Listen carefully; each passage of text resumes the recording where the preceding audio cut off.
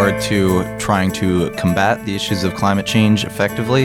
If we want to do it in the shortest amount of time and use the least amount of money, then renewable energy is definitely the way to go versus nuclear energy. Hi, welcome to the Fairwinds Energy Education Podcast, hosted by the Fairwinds crew. I'm Maggie Gunderson, and I'm here today to welcome you to the show. Today we have a really special podcast that we're doing on nuclear energy and on the analysis of total carbon emissions and total cost of ownership versus renewable technologies. Today, we are joined by University of Vermont graduates who were interns for us in the fall of 2015 to do this particular study. And we have issued an amazing paper with them, and we're very thankful for their research. We're joined today by Brandon Welsh, Grayson Webb, Sam Gazy, and John Liebherr. And of course, we have our Fairwinds crew with us, Chief Engineer Arnie Gunderson, and of course, Caroline Phillips, our Program Administrator and Newsletter Maven. So thank you all for joining us today. So let's begin with how the idea originated. And for that, I'm going to turn it over to Arnie Gunderson. If you've been following the Fairwinds website for about a year, you might remember that I gave a speech at Northwestern University in April of 2015, and it was covered by Forbes magazine. The title of the story was, "Has Tesla Just Killed Nuclear Power?" And it's had over 500,000 people have read that speech, which is, I think, an indication of how hungry the people on the web are for accurate information about alternatives to nuclear power. But anyway, when I started developing that, I was working with Amory Lovins and Michael Schneider, and gosh, it must have taken me about a week to analyze everything to come up with a 20-minute speech. And I didn't feel like I had enough information. So living in a college town with wonderful, smart seniors, I was able to go to University of Vermont and ask for help to get some more information to beef up that speech even more. My initial question is, why did you all decide you wanted to do this project with Fairwinds Energy Education? Starting off in our class, it seemed like out of all of the projects that we were to choose from in our senior capstone class, this was the project that would have the most impact and push us to use our brains in the best way. A follow-up question to that is, what were your initial impressions when you were first coming in? What did you think you were going to find? Did you think anything? Did you not have any expectations? Or if you did, what were they? I'm Brandon, and initially coming into it, I thought it was going to be It was a really intensive research project, but the way I initially approached it is I thought it was just going to be like crunching numbers all day and not actually delving into the social, cultural, and the issues that are actually behind nuclear energy and the lack of people supporting renewables. So when we actually got into the information and saw that renewables are a real way of developing the future and finding a new way to change the grid, I changed my opinion from supporting nuclear energy to now I'm on the fence about it, and the data is convincing me to back renewables more than nuclear. I'm Grayson, and like Brandon, I just kind of thought we were going to be doing an intensive research project. I picked the project because I thought it was going to be hard, and I wanted to push myself and not just pick an easy project to cruise through for senior year. And I was really pleased to find that this project was so engaging and had us thinking on a different level, and we were able to get involved with so many great people. And like Brandon, I wasn't sure about nuclear going into it, and so I was very interested in learning more about the differences between the two energy options, renewable or nuclear. I went from kind of being on the fence about it, not really being sure which option was best. I've grown up in Vermont, so I was witness to the whole Vermont Yankee incidents and the leakages, and so I didn't really know what to think, but now I'm a pretty firm believer that renewable energy can handle all the load that nuclear can in a much safer way. I'm Sam. I definitely would piggyback off of Brandon's point of, when I first saw the kind of proposal for this project, I thought I would just be kind of doing number crunching and helping a little bit with some economic analysis. But when we actually arrived and Arnie presented us with, his idea and whatnot, what first struck me was that he had given this thesis and he said nobody had really empirically proved it before. And that was kind of a shock to me. But then when he really started showing us a lot of the data and the past research that he's done, it became evident that this was something that hadn't been done yet and needed to be done, frankly, if we were to make the case for renewable energy in the future versus nuclear energy. And then when he came out and basically said, we want you all to compile this research for us and put it into a report, and I just felt very empowered. I kind of anticipated just being a worker bee, but the extent that they actually trusted us to, do the research and write the report, that was very amazing. And it certainly gave me confidence professionally, especially for our abilities. And so it was certainly something that I became very much more excited to be a part of right off the bat, and jumping into everything taught me a great, great deal about how to do full analyses. Before, our work in classrooms were always limited to one aspect of the entire cycle of something, like an energy facility.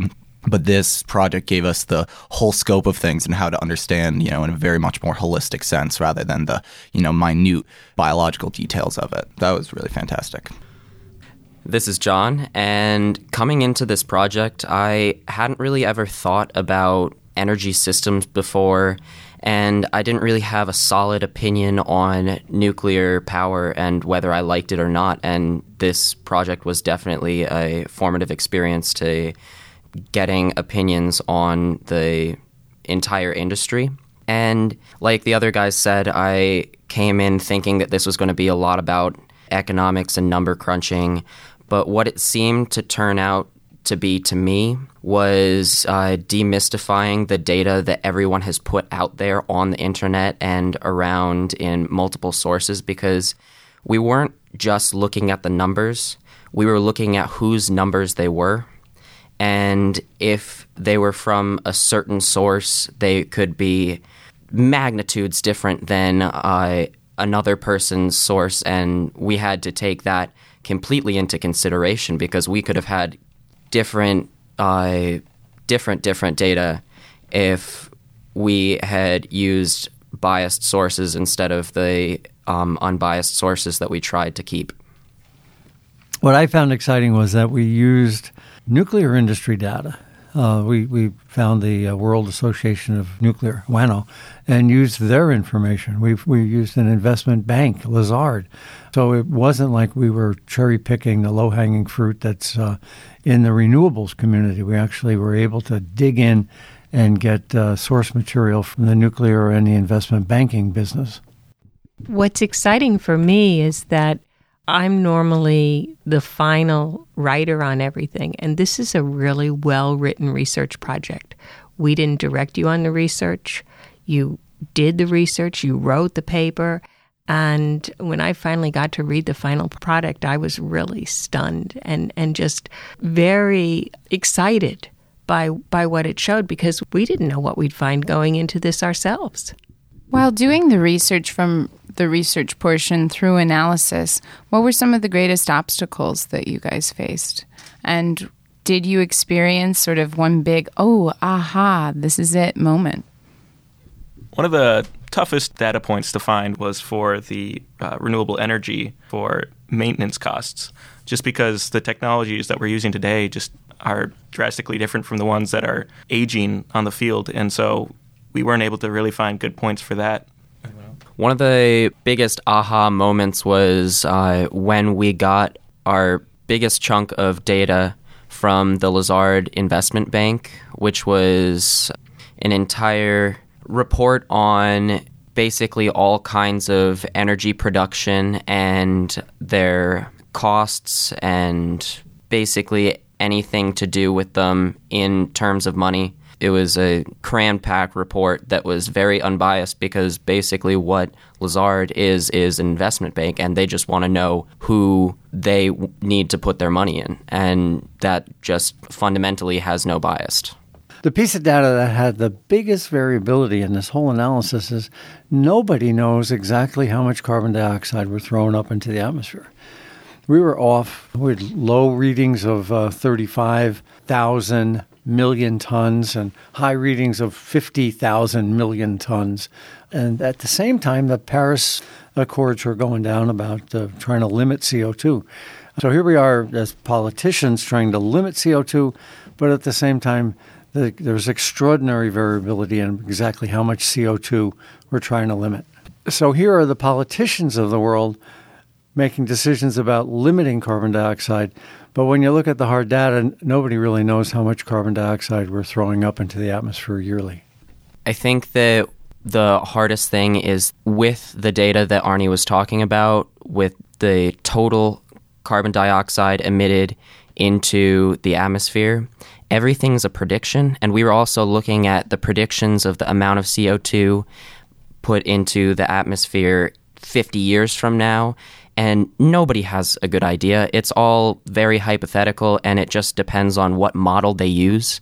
And so getting a solid number from that is hard, and we just have to choose which one we think is from the best source.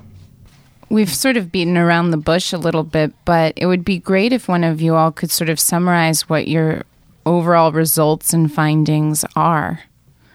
So the result of the culmination of research that we did over the total of the semester, essentially we found that it would take 2,891 nuclear reactors in order to sustain the amount of energy that we need in the future up until 2050. And in order to create renewable energy sources that could achieve that same amount of energy production until 2050, we found that a total cost for nuclear reactors would be $22.6 trillion US. And for wind power, it would only be $9.93 trillion. And for solar, it would be $17 trillion US. And this is factoring in the life cycle cost and the capacity factor, which a lot of people don't consider. For wind, you only have it running about 25% of the time because wind speeds vary, wind direction varies. For solar, you have about a 45% capacity factor because the sun doesn't shine all the time. And for nuclear, it's running at about 90 to 95% of the time. But even accounting for these factors, we still see that wind is about half the price and solar is like about 70% of the price of maintaining the amount of energy that we need in the future compared to nuclear up until 2050. And with new technology such as Tesla's Powerwall, then we can increase the capacity factor for both wind and solar, making nuclear's price skyrocket above solar and wind, because that will just be a way to store the energy made when it's being made. So there's no limit to what can be done. A lot of people have concerns about the recyclability of lithium-ion and other battery technologies, but with Elon Musk's Gigafactory that is releasing next year, he's actually has a lithium-ion recycling portion of the factory. So like you were saying, John, with the Powerwall and the power stacks they're creating, when those go bad after so many recharges, they can actually take them in, recycle them, and then reuse them, and they can be used again. So lithium-ion technology shouldn't really be a factor holding back solar and wind storage. Thank you, both Brandon and John. That's really interesting to me, especially the lithium-ion issue, because lithium is a resource that's very precious in this world, and a lot of environmentalists are concerned that there won't be enough to do this project for batteries and storage. So I think that knowing about the renewability of the lithium-ion batteries by Tesla is an amazing thing. I wasn't even aware of that till you just said it right now, Brandon. So thank you. Tesla's Gigafactory is actually going to be placed in Nevada, which has the largest abundance of lithium in the world. That's also going to be another factor in the creation of batteries in the future. That brings me to the question of mining. When you all did this report, did you factor in any of the nuclear costs of mining or the decommissioning costs, which are what's called economically externalities? Well, we didn't factor in any of the kind of extraction costs for either nuclear nor renewable energy in that regard. But to our understanding, especially if you were to include the kind of decommissioning costs and extend that towards the storage of depleted uranium rods, we'd have a kind of a baseline understanding that it would be a marginally larger cost on the nuclear side relative to renewable energy. So it was kind of a no-brainer. If we were to include that, it would only inflate the cost of nuclear to, a larger degree. And so it was not something that we felt like was essential to the argument in the regard, simply because our argument still holds water and pretty credibly without that aspect. So you guys in this paper really focused on the economics of nuclear and comparing that to renewables. Scientists right now are really concerned about CO2 emissions. And although that wasn't the basis of your report, it would be wonderful if you could share what you sort of discovered regarding economics and their relationship to CO2 emissions and our Earth's need to reduce CO2 emissions.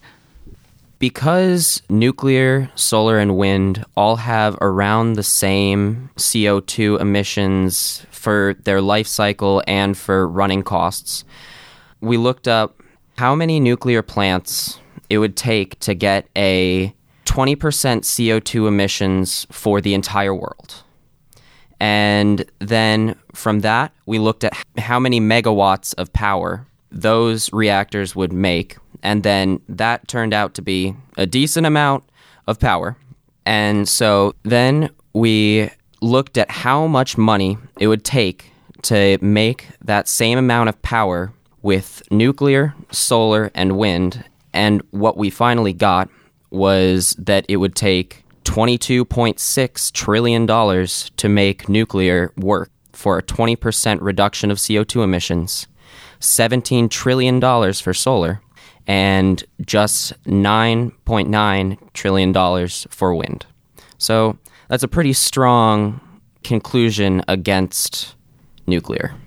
So just to clarify, you looked at reducing CO2 emissions by 20% and comparing the costs of the amount of nuclear power and construction of nuclear power plants that would be necessary to make that 20% CO2 emission decline. You looked at that amount of money. How much was it? Can you repeat that number again?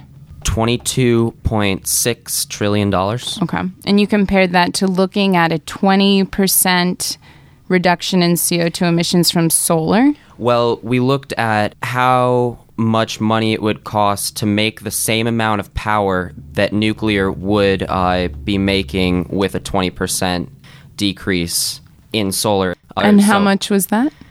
So that would be, to make that 2,483,000 megawatt difference, it's $17 trillion for solar and then $9.9 trillion for wind. All right. And did you guys look at all at the timeline for how long it takes to construct a nuclear power plant versus to construct a solar field or a wind power field?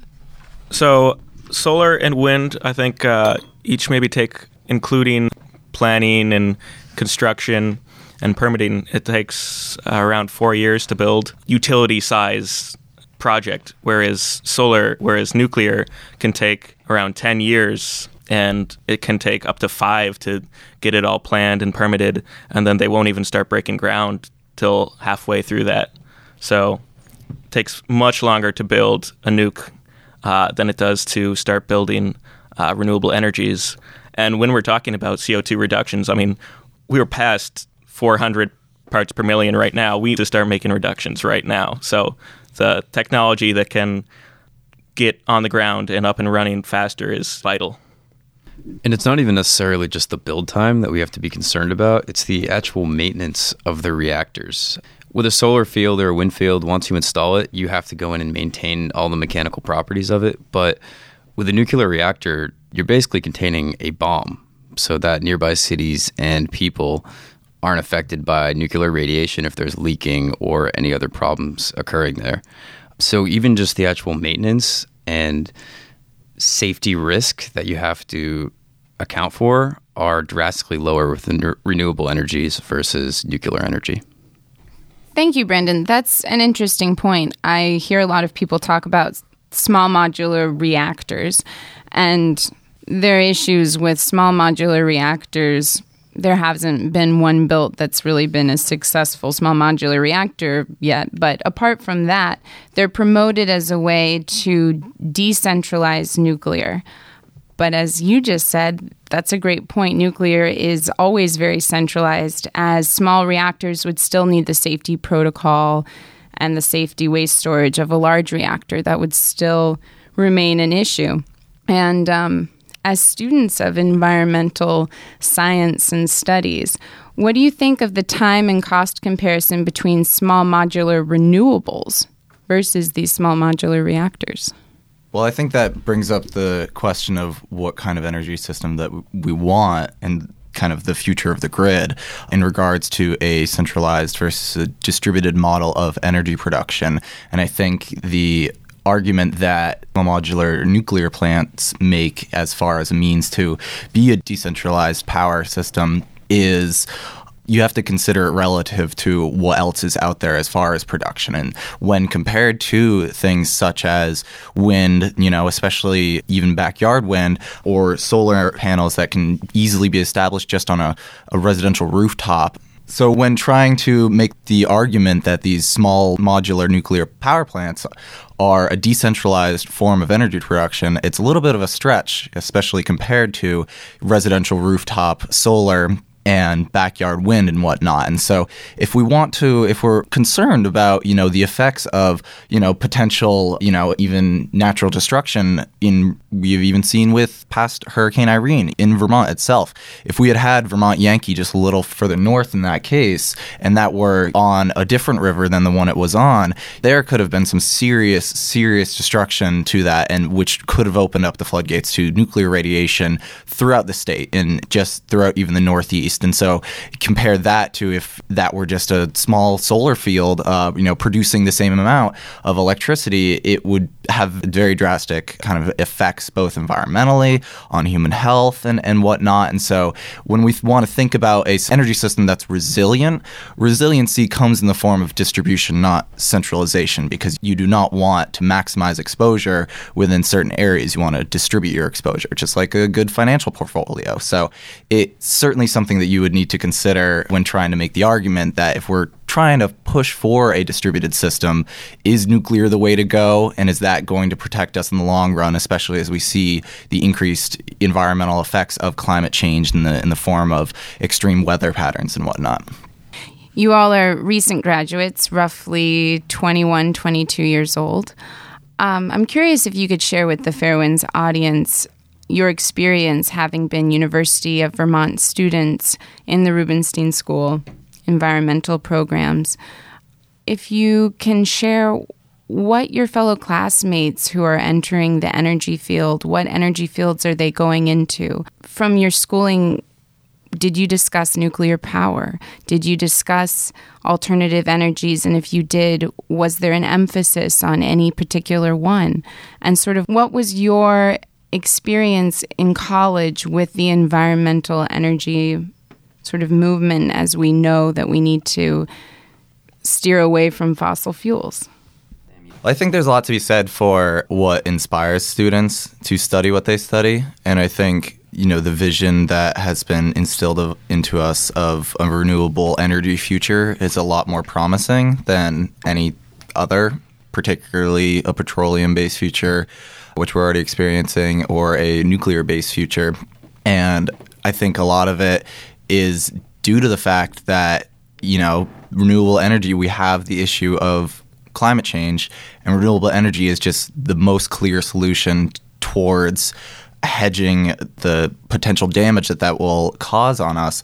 And so I think there's a lot more that is yet to be explored with renewable energy, because it's also a relatively new field, but B, there's a lot more that will be provided to us, not just in an academic sense, but almost in a security sense that, if we have enough people finding the solution towards power storage or finding the solution towards high costs and whatnot within the renewable field, that will only yield greater benefits outside of potentially high incomes for the students that discover that stuff. It ensures that there are future generations for us to continue to inhabit this planet. And so I think that yields a lot more inspiration, like I said, for students, and particularly in regards to nuclear energy. I mean, I can certainly say I know one or two petroleum engineer students, and they're not at UVM. I went to high school with them, but aside from that, everyone else that I know is studying renewable energy, and nobody that I know is studying nuclear, just because